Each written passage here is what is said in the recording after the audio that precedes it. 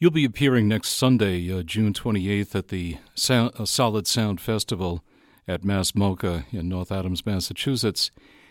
You have a recent release on Blue Note called Wild Man Dance, a concert performance from a couple of years ago in Poland. I wonder if you will be playing Wild Man Dance at Solid Sound. Yeah, that's a good question. Yeah, that music is still fresh, and so I'm sure some of that will show up, of course. It's a beautiful performance, sweet length and sweet, and it sounds like you're happy with it. Yes, I am. Thank you. Very good. I saw you with Billy Higgins a few times, Master Higgins, as you always introduced him, and I love that you called him Master Higgins. It stays with me here 15 years since he passed, and I was reading recently that you said that near the end of Billy's life, he was ill for a while before he passed, that you were thinking about going back into another hiatus and leaving the scene, and that you had conveyed something to Billy about no one cares about this music. He convinced you to do otherwise, but, I think that everyone who's involved with this music, this so-called jazz, has got to deal with that beast all the time, that concern that no one cares about it. I wonder how you feel about that today. Well, it's a strange question, but an interesting question, and I don't know if we have time to go into that. I don't know if the phone is the right instrument, but how to say that it's our indigenous art form, We go all around the world. People lay out the carpet for us, and great appreciation. And in our own home, where this music was created, it's still sort of a victim of a rigged game, if you follow me. Mm-hmm. And I made a commitment to Master Higgins that I would continue the endeavor. I said to him, no one really cares about this music, and he said, well, fuck them, we care. Pardon my language. I hope you can bleep that or whatever you have to do.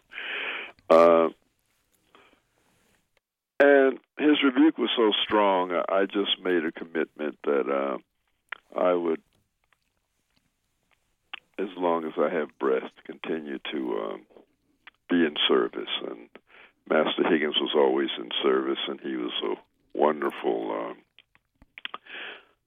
drum major for peace, and he brought joy to the world. And there's something about this music, that the effulgence of it and the elevation and the radiance and what it does for those who love it and who hear it, I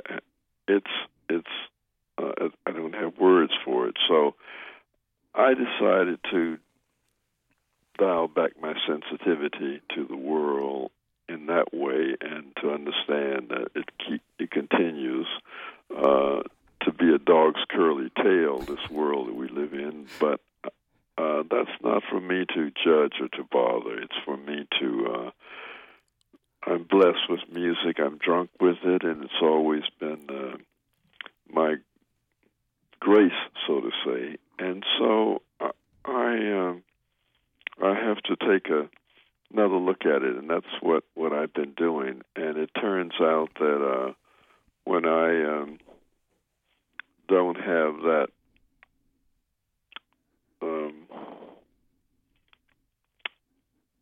I don't know the word, but when it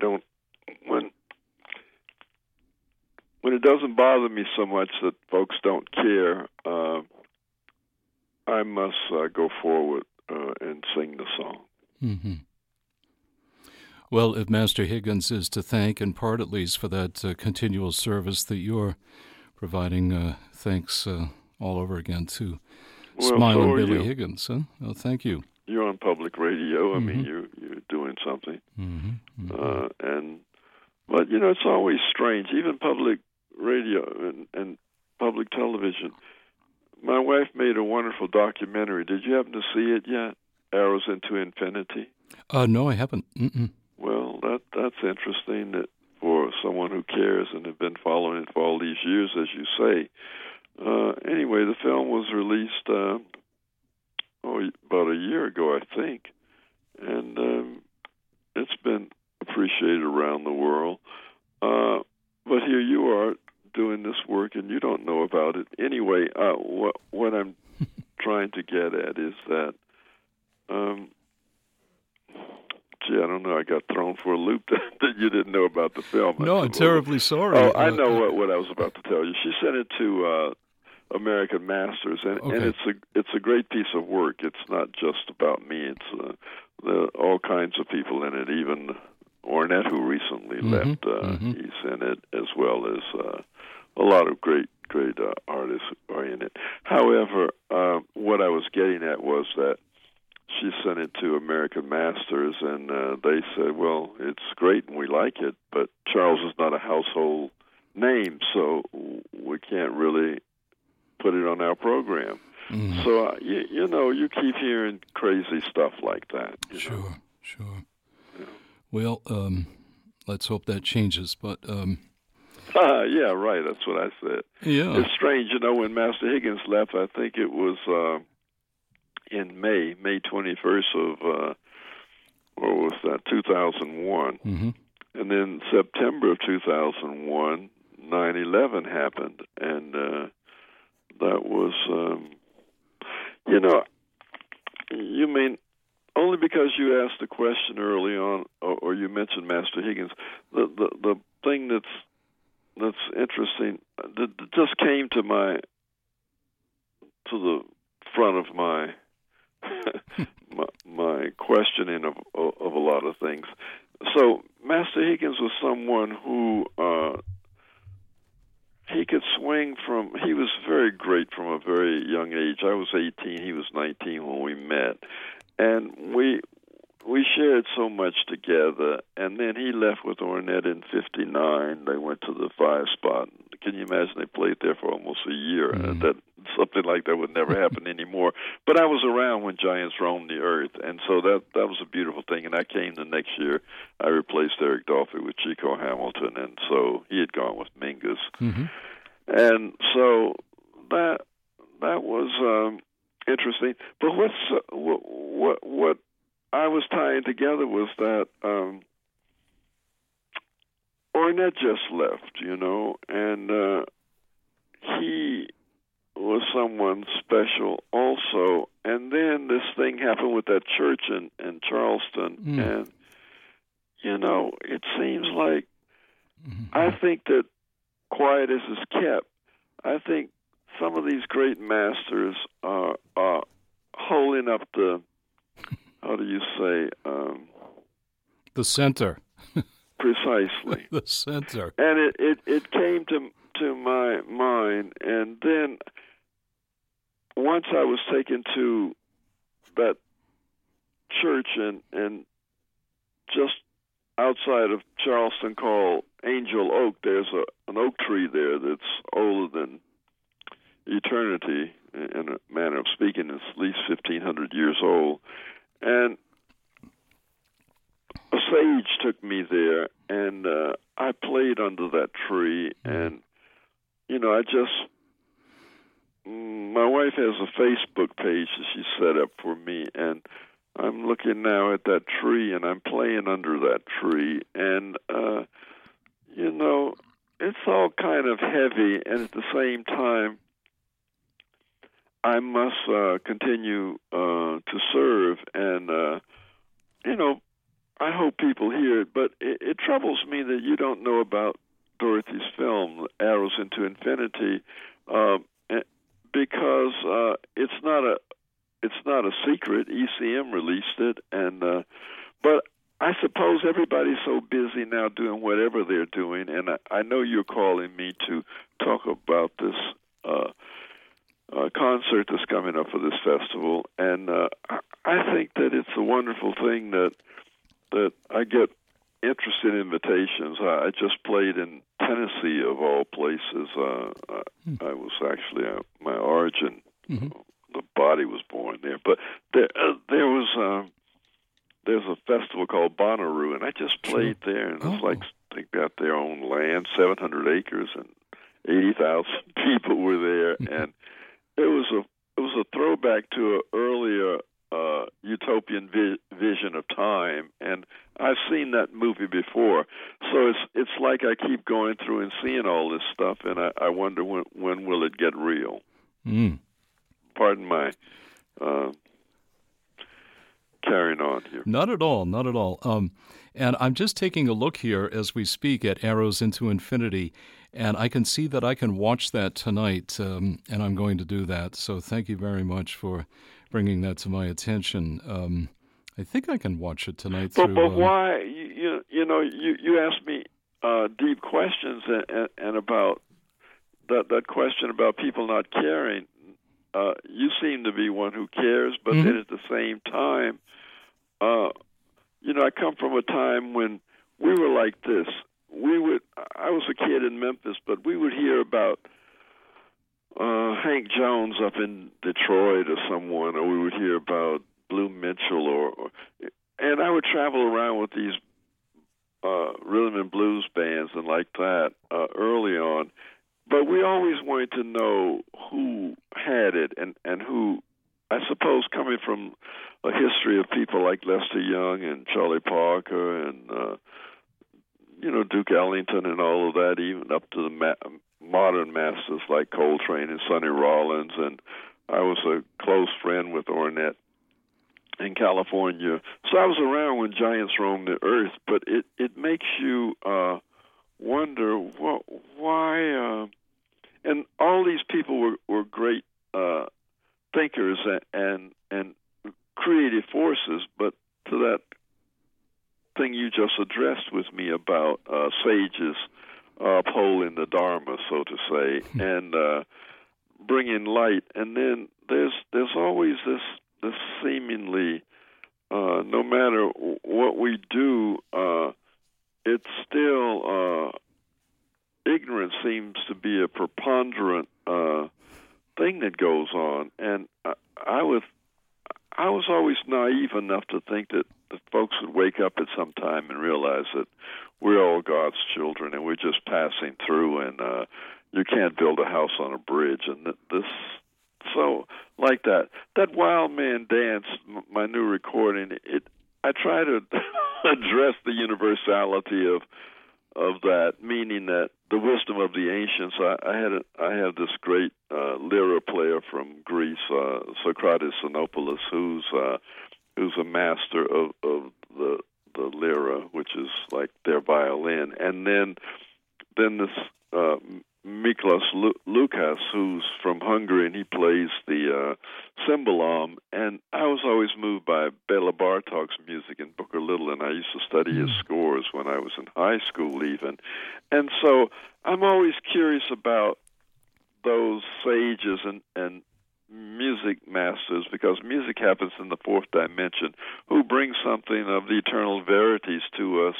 And then how can we not know about each other? And even you, being a cosmopolite, you're there, and you didn't even know about our film.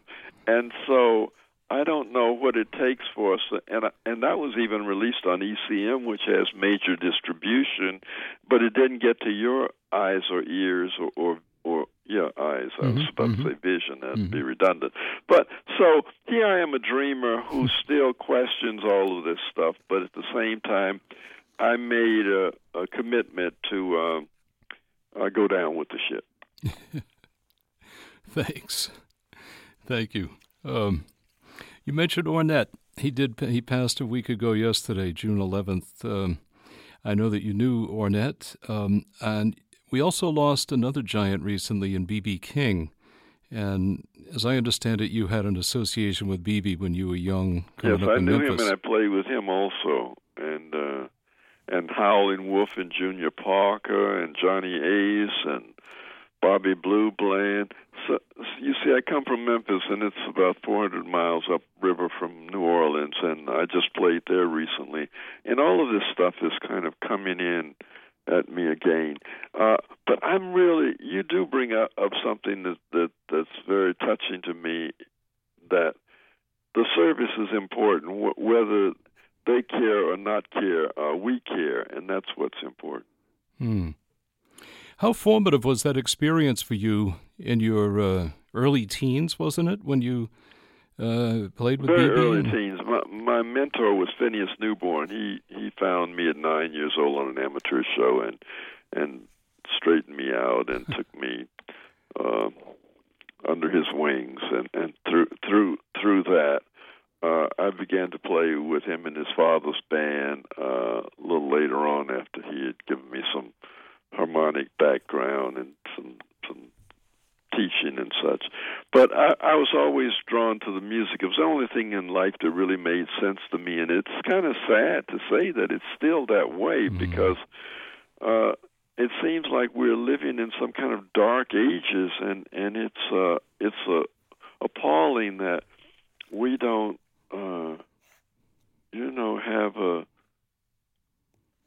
have the ability to use more of our full potential and to realize more of what's so. The beautiful thing, however, about this music is that played by the great creators, it's a music of freedom and wonder, and it also, I found that it continues to lead one forward. So I'm actually happy that I didn't go back into the forest because Master Higgins was right in his rebuke, because this is what we are doing, and I'm very blessed.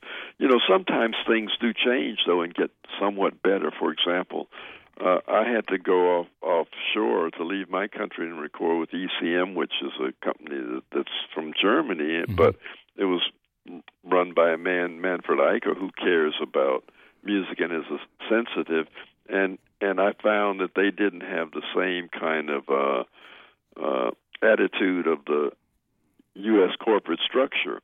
But lo and behold, in my lifetime, a young man, Don Was, now takes over a Blue Note, and he comes around to me with an enlightened notion. And he says, I'm your fan since I was a teenager, and, you know, I've recorded the Rolling Stones and Bob Dylan and all these people, but you're my hero, and I want you to be the first on my label. And it took me a while to realize that he meant it, and so I'm a reluctant bride, you know, in all of these things. But what I'm trying to say is, I think that there is some sort of enlightened notion sometimes from some of us who would like to change things and see not the perpetuation of a rigged game and the old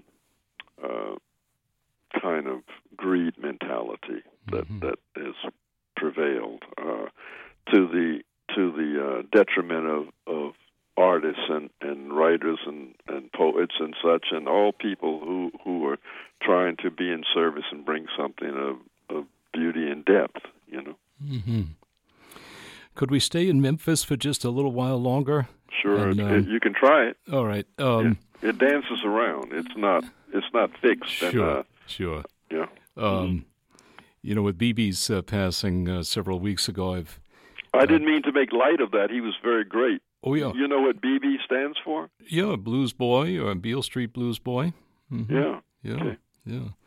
I've written extensively about B.B. King, and I interviewed a writer named Preston Lauterbach a couple of weeks ago, who's written a couple of books in recent years, one called The Chitlin Circuit, and his more recent book is called Dynasty, which is a history of Beale Street in Memphis. It's a fascinating and deep history into, the boulevard that I'm sure you'll remember was known as the Main Street of Black America back in the day. And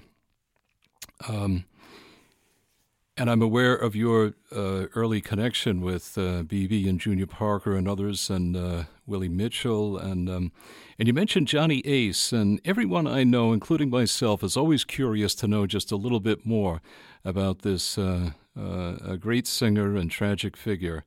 What do you remember of Johnny Ace? Well, wow. First of all, did you know that B.B. was on the radio? He had a radio show. Yes. There was a station called WDIA. Yep. And he went over there and auditioned somehow, and they said, sure, you can be on the air. You know, we're not going to pay you anything or whatever, you know. But anyway, and there was some little patent medicine in those days called Pepticon, and that was his sponsor, and he had a lot of people drinking that stuff. Right. I think it had a little alcohol in it, you know, so it would be a remedy for folks, you know. Sure. Anyway, So Riley, he comes from Indianola, Mississippi, around there. Itabena, actually, to be more precise. What was your question? Well, it was more about Johnny Ace. Oh, Johnny Ace. Yeah, you moved over there. Johnny Ace, and I laughed, and I had to go back to make sure you knew enough about BB. He was a sharp dresser, too. Did you know that? BB and Johnny, huh? I mean, early on, when he was svelte, he was very trim. He wasn't like he hadn't put on all that weight that he did later in life. But and he was always a very kind. And I'm coming to Johnny Ace. He was always a kind, very thoughtful leader, and he also liked us modernists. He liked he liked guys who had something special, some special talent. He took George Coleman on the road with him, when George was maybe 18 or 19, something like that. Johnny Ace was very strange. He was what I laughed about was that I was just on Tavis Smiley's show. Do you know who he is? Oh, sure. Yeah, I saw the show. Yeah. Oh, you did see it? Yeah. Well, I talked about Johnny Ace. Did you not hear that? No, I heard you mention Johnny Ace. Well, I just mentioned. Well, it's 10 cents a dance. I mean, they don't have time to. They talk to the Hollywood people for half an hour, and they talk to me for. I noticed it was 11 minutes. Yeah, I got 11 minutes, right? But that's okay. And then a lot of people were writing to me saying, "Please, the only problem with that was too short, and why couldn't he give you 2 hours or something like that?" Anyway, so here's the thing about Johnny Ace, and I said it on Tavis show. But what I remember, I didn't know him well. Of course, I was a little kid, and I had these gigs with these people, and I wasn't so close. I was not close to him at all. But here's what's really interesting. He used to play the blues so slow. You know how Shirley Horn could sing really slow, yeah, I know. Slow tempo? Great. He would sing the blues so slow. And as I said on Tavis's show, I was going to direct you to go. You can find it in his archives or something like that. But anyway, what really resonated with me about playing with Johnny Ace, playing behind him, because usually when we play with people like him and Howlin' Wolf and such, well, Howlin' Wolf was different. But with Johnny Ace, we would have to hold long chordal kind of notes behind him, and he would sing his blues. But the interesting thing was that the beats were so long in between his phrases that his blues were so slow that you could figure out calculus in between those beats. So if you were a thinking young man, you could figure out a lot of stuff of what Bird was doing. And, I always thought that Bird, by having that kind of name, that he would fly over Gotham, Mecca, and he would bless the thing, and also keep the Dharma up. He was flying over blessing Manhattan, you see. So Manhattan got the blessing of Bird doing that. So I got the blessing of Johnny Ace putting a microscope on that for me, because I was able to how do you say, dissect, all of that time between the beats, and realizing that it has something to do with eternity and how we approach that and how we find that and how we develop our character, because character is very important. And Booker Little, who was a great genius and was my best friend in high school and also played in a lot of those contexts with me when we were very young. When I got to New York, Booker said, I wanted to jump into the fast lane, and Booker said, no, it's about character. So ultimately, it led me very, very deeper. And I think Johnny Ace was a catalyst, because when I played those long notes behind him, my, I would use my mind. The mind is a wonderful servant, but a terrible master. But I wouldn't let my mind float out there and entertain all kinds of erroneous thoughts. I would focus it on looking at time measurements and wondering how this guy could keep this thing together. He was very charismatic, and he was very special, and he could touch people with his music. And one day, I was on a plane going from New York down to Memphis to visit my folks. And on that plane, I ran into what's that young man's name who sang "Bridge Over Troubled Waters"? Paul Simon. Paul Simon. Paul Simon was on the plane, and he was on his way to Memphis, and he was just over the top to know that I'd played with Johnny Ace. And he was going down for a recording session with, what's the singer's name, female singer who was deep and who passed away. I can't remember her name. You would know her. We would all know her. He was going down to witness and to help if he could with her session. Oh, how long ago? Oh, that event happened, 30, 40 years ago. But she died maybe 10 years ago or so. Not more than that. A Memphis area singer? Well, yeah, we're all from that. Yeah. She was someone who was popular in that blues milieu of the time. All right. Well, I'm drawing a blank at the moment. Yeah, I am too. Especially where it relates to Paul Simon. He had a thing for her, like I have a thing for Billie Holiday. I wanted to get to New York to marry her. I thought Billie Holiday was singing only to me. Oh, of course. It's someone really. I don't know if it's the one. I'm thinking of a song.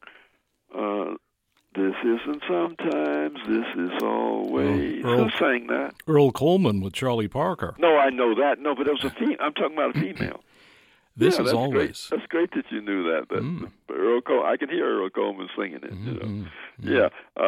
Thank you. But don't you think Bird was really amazing that he had this intelligence and could think at the speed of light? Oh, absolutely. Astonishing. Really? Yeah. Thank you. So this thing that our program really should be on the upholding of the Dharma. I mean, people, I was also told, I don't know if you knew this or not, but in 1969, I got off the bus and I left Manhattan and I went back to Cali where I had gone to school. And I've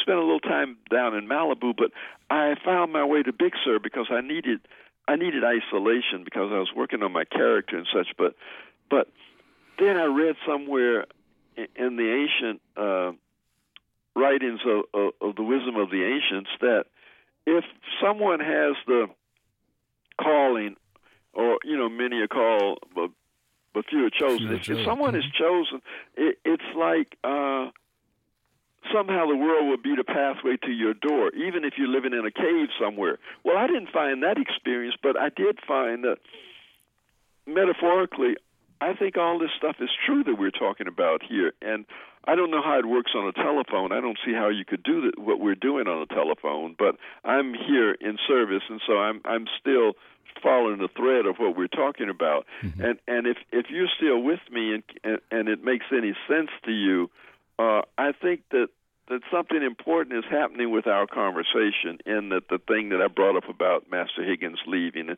and then this 9/11 thing happening a few months later, and then Ornette leaving, and then this thing with the church down in Charleston, and my having been to that Angel Oak tree, which is on St. John's Island, which is just across the river there somewhere, the thing from Charleston. And you think about Coltrane in Alabama, and Martin Luther King. And then another thing I think about is at the end of the 60s, things had turned dark. I think I had to go away. Do you understand? All this idealism and such, and the world was going to be a better place and stuff like that. You know how the world gets to be a better place is, don't you? I mean, of course you know. Each of us have to be a better place, Well, I was just having cause to reflect with Ornette's passing that the first time I saw him was at the Newport Jazz Festival in July 1971, And I am so grateful that he was on the afternoon program at Newport, because that night there was a riot while Dionne Warwick was on stage singing "What the World Needs Now Is Love."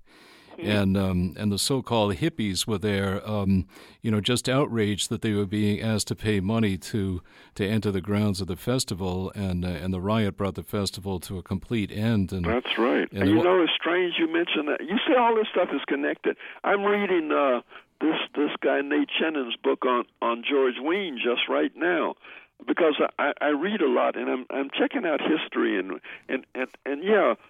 So that thing stopped the festival, and it eventually ended, Yes, sir. Oh, yeah. But as you say, you're grateful that you heard Ornette. But notice that the effulgence of what Ornette was bringing, and then this riot thing, this thing happened, and also misguided young people, Sometimes you use the word free, people, it's like what's going on with our music now. It's like,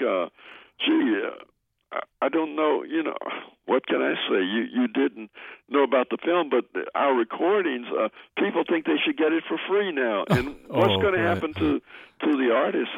We'd like to live in our lifetime with our creativity. Mm-hmm. Oh, I hear you. I don't understand that at all. That's well, it came up with thievery and plunder, and this internet thing is it's a wonderful tool, but how about character, and how about finding a way to keep our artists among us? And if you don't, and if you only rape and pillage, I don't think we'll have a better world like that, or it will even. Most of us live marginally anyway, and how to say, I'm not here crying the blues like that. I've been blessed, but at the same time, it's a blues that seem to have no ending. Has no resolution. Precisely. The internet gave me the opportunity to watch you on Tavis Smiley earlier this morning, so that and so many other things, and I saw the image of you under the angel oak on your Facebook page today, and these are all beautiful, direct moments of revelation and illumination. And at the same time, I can remember 15 or more years ago arguing with people who thought that the internet was going to create a kind of worldwide panacea of democracy and equal access for all. And I thought just the opposite. It's just going to add more and more to the concentration of power, of wealth, and of ownership. And I'm afraid that's what we're seeing in a lot of ways. And I don't know if that applies to each and every performance of music that occurs, but when you read the earnings statements that people get off of internet sales of things, it's like it's blasphemy. Yeah, it's unbelievable. So you're right, and but however, you found your way to the film, because I mentioned you can use it. See, it's like the mind. The mind is like a monkey. It just jumps all around all the time. However, if you harness it and use it as a tool, then it's fine. It's just this internet. You can use it for a tool for us to find each other. You understand? Mm-hmm. Oh, yes. But we still need to have principle, and we still need to be mindful of our character. And as I mentioned in passing earlier, I'm getting kind of revved up. I'm sorry. Go for it, man. How to say that this world, it's a bridge, and you can't build a house on a bridge. We're passing through here, and we should do something to make it a better place, and to leave something and to leave it a better place. Now, when you start talking about the plunder and the concentration of wealth, and it's the same as it's always been, and even more extreme if you follow and if you witness and you watch what's going on. Mm-hmm. It's like, I don't know how to express it. It's oh man, I mean, they're not going to let you put this interview on the air, I'm sure, and you're going to have to edit this thing or do whatever. I don't understand. But of course, maybe you live in a republic of northern Mass up there. Massachusetts has always been an interesting thing. Oh, I'll tell you something really interesting. I don't. You've been around. What is your age? May I ask? 61. Oh, you're a baby. Yeah. You said you heard me 50 years ago. I don't know. You couldn't have heard this stuff at 11. Well, I heard it at 12. Okay, well, I don't know about that either. But anyway, but you were around to hear some of it. But here's the thing. Don't think that I don't mean to bother you about age because can you hear me okay? I sure can. Yeah. Age has nothing to do with it, man. It meaning that, I feel young in the springtime, to tell you the truth. The music has always lit me up and given me something. So I shouldn't be complaining about the businessman raping and plundering and carrying on. But that's just the milieu. And then if you follow it to its core, and if you start looking at, I've got a lot of indigenous blood in me, so-called Native American, or whatever your terms for that. But anyway, my great-great-grandmother was Sally Sunflower White Cloud, and she refused to walk on that trail of tears when they were stealing and plundering and taking folks' land and making them walk to Oklahoma and people dying along the way.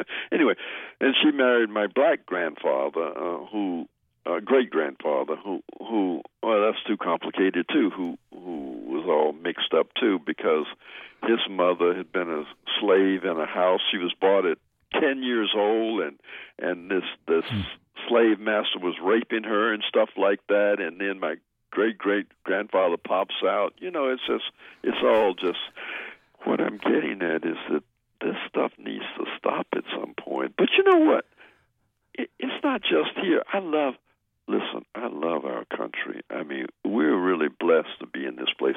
I travel around the world, and although I'm on our case about all of this stuff, if you look around the world at rape and plunder, it's even worse, So, but I'm not going to be thankful for because this thing was founded under a notion of, of a higher ideal. And I don't see them living it. But the higher ideal notion comes with a caveat that again, some few masters will lead the thing, and everybody else will have to dance to the music. Mm-hmm. And that's not music. That's plunder. However, so here I am, a sensitive who heard music at a very out of the womb. I mean, I'm living in Memphis. That milieu is so strong. Sure. And Tavis Smiley asked me, "What do you do? How you play behind these people?" Hey, it's my DNA. I grew up in that. And so you talk about the Chitlin Circuit and all that stuff. I know that backwards and forwards. But here's the thing. You have to free yourself, and you do that by educating yourself and also through your humanity, and also, as I say in Dorothy's film at the end, I'm going to give you're not going to want to download it now because I'm going to tell you what I said at the end, which is this the spoiler alert? Oh, you should still watch it. It's deep. No. Do you have to get off the air? No, not at all. Anyway, I just said that the winds of grace are always blowing. We must set our sails high. Mm-hmm. Having said that, I'm still, drunk with the music and also prepared to go down with the ship because I believe in what I'm doing. Mm. Thank you for that. Thank you for that. Well, I thank you for your interest. Oh, it's boundless, believe me.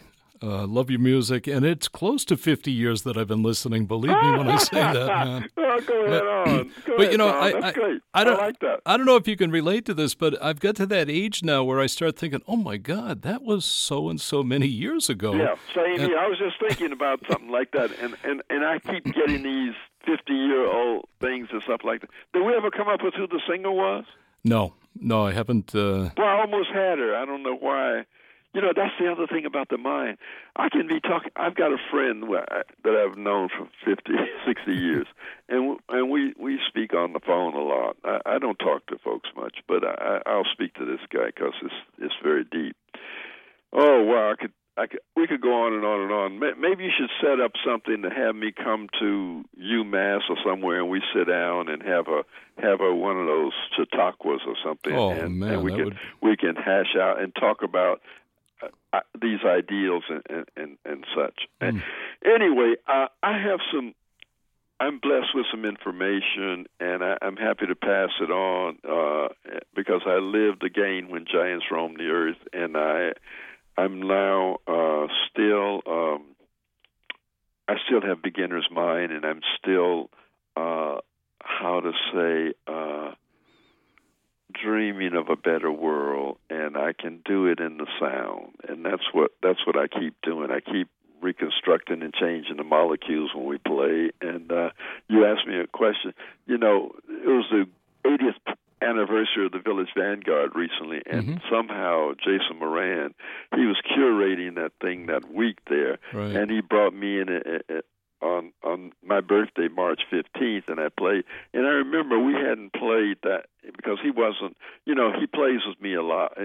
Well, he's been playing with me for several years now. But everybody gets busy and such with their calendar. And so I have to sometimes take other people out, and then those relationships develop. Like I have a wonderful relationship with young pianist Gerald Clayton now, and a young bassist Joe Sanders, and the drummer that Eric Harlan brought me, Kendrick Scott. So more young people, idealists who want to be with me, and we keep walking this road. And so although but at the Vanguard it was the quartet with Eric Harlan, Reuben Rogers, and Jason Moran, and so we played my music that night, and I rehearsed during the day some movements of this Wild Man Dance, which is a wonderful recording that was made in the spirit of. I had this commission from this Polish festival to do this work, and I finally got around to doing it, and it just was sheer elixirs just flowing from through me. And so, but I've played some of the new movements there with them because I was very moved to do that. And so you just inspired me to bring it forward because I don't know what I'm going to play. I used to play with Cannonball Adderley, and we'd play these colleges, and we were getting off the Chitlin circuit, and he had notoriety and like that. So we'd play colleges, and so they would say, well, what are you going to play, Mr. Adderley? And he said, listen, lady, I feel if we don't know what we're going to play, we sure can't tell you. Because he would check the vibes out as we were playing it, and he would modulate to another place and like that. So I think music is really wondrous. It saved my life. Can you imagine? I don't think I would have been Bill Russell or Wilt Chamberlain, but I sure think in the music, I think Bird touched me in Lady Day and Prez and Train and Nuke Rollins. But I had the beautiful benefit of being out there in Cali with Ornette, and I had a best friend in California too, Scott LaFaro. I don't know if you remember him. Wonderful bassist. He was from somewhere like Geneva, New York, or somewhere up there, Rochester, somewhere. Geneva. But he moved out to Cali, and we became great friends. But Booker Little was the most amazing person that I've known because at 23, he was a realized soul when he got out of here. And here he was at 22 telling me about character. I checked into the Alvin Hotel when I first got to New York in 1960, and he said to me, where are you staying? And he was playing that night across the street at Birdland. I said, Booker, I'm here. And he said, great, because we're from the same town. He said, where are you staying? I said, at the Alvin. He said, no, you're not. He said, pack your bags. And he took me home. I'm telling you all this stuff that's in the film. Watch Dorothy's film. You'll be touched by it. And obviously you're talking to me because the concert is coming up. Please tell the Sensitives to come out. We'll be bringing it. It's not Sleepy Time Down South. It's about to awaken, to find your deep inner spirit, because we're all spirits on a human journey. And again, as I keep saying, we're just passing through here, and don't get confused. I don't understand how the plunderer, the one who these few business people who reach this higher rung, what they're doing and how they don't manifest to know that we're all here. And I do suppose I have to applaud that guy Warren Buffett to say that you have to leave stuff, but I don't know what their idea of leaving stuff is. But I guess I'm trying to get at this is a small planet, and there are many solar systems, and I think we need to honor this planet and not destroy it. That's the thing. How can you be so intent on fossil fuel that you would not realize? Don't get me wrong, I have to get on a plane to get to you. I understand that. So it's confusing, but sure. What I'm saying is it's way past time. I used to have a song called "It's Getting Late." It's way past time for us to wake up and find a solar way to live, or a way that has to do with awakening not to destroy the planet and the animals and the environment. Right around where I live, they've just had another oil spill, and hundreds of thousands of fossil fuel things have gone into the sea, and it's killed all these animals around here, and it just hurts me so much, I understand. I'm going to stop carrying on. I think you got the message. Do what you can do, and hopefully I'll see you up there, Tom, when we come. And I think it's an enlightened notion that these young men of Wilco have something to do with this. And the same thing happened with my going to Bonnaroo. Some young people from a Nigerian band now that's appreciated big in England called William Onyebar, and there's a guy in Nigeria who they invited me to play. It's 16 musicians up there on the stage, and they're carrying on, and they wanted me to come in solo. And do you know that they had Pharoah Sanders with them before, and Ornette had been invited to that festival and stuff like that. So every now and then I will look at the playing field and realize that some people care, and an enlightened notion would be good for us all to be aware of. And God bless us all, and I thank you for your interest and like that. Any other further questions?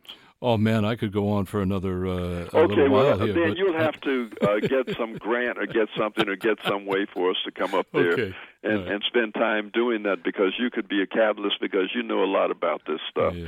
And information keeps pouring through here. All right, Charles. Well, thank you so much for your time today. We'll see you next weekend at Mass Mocha. Solid Sound. Ciao.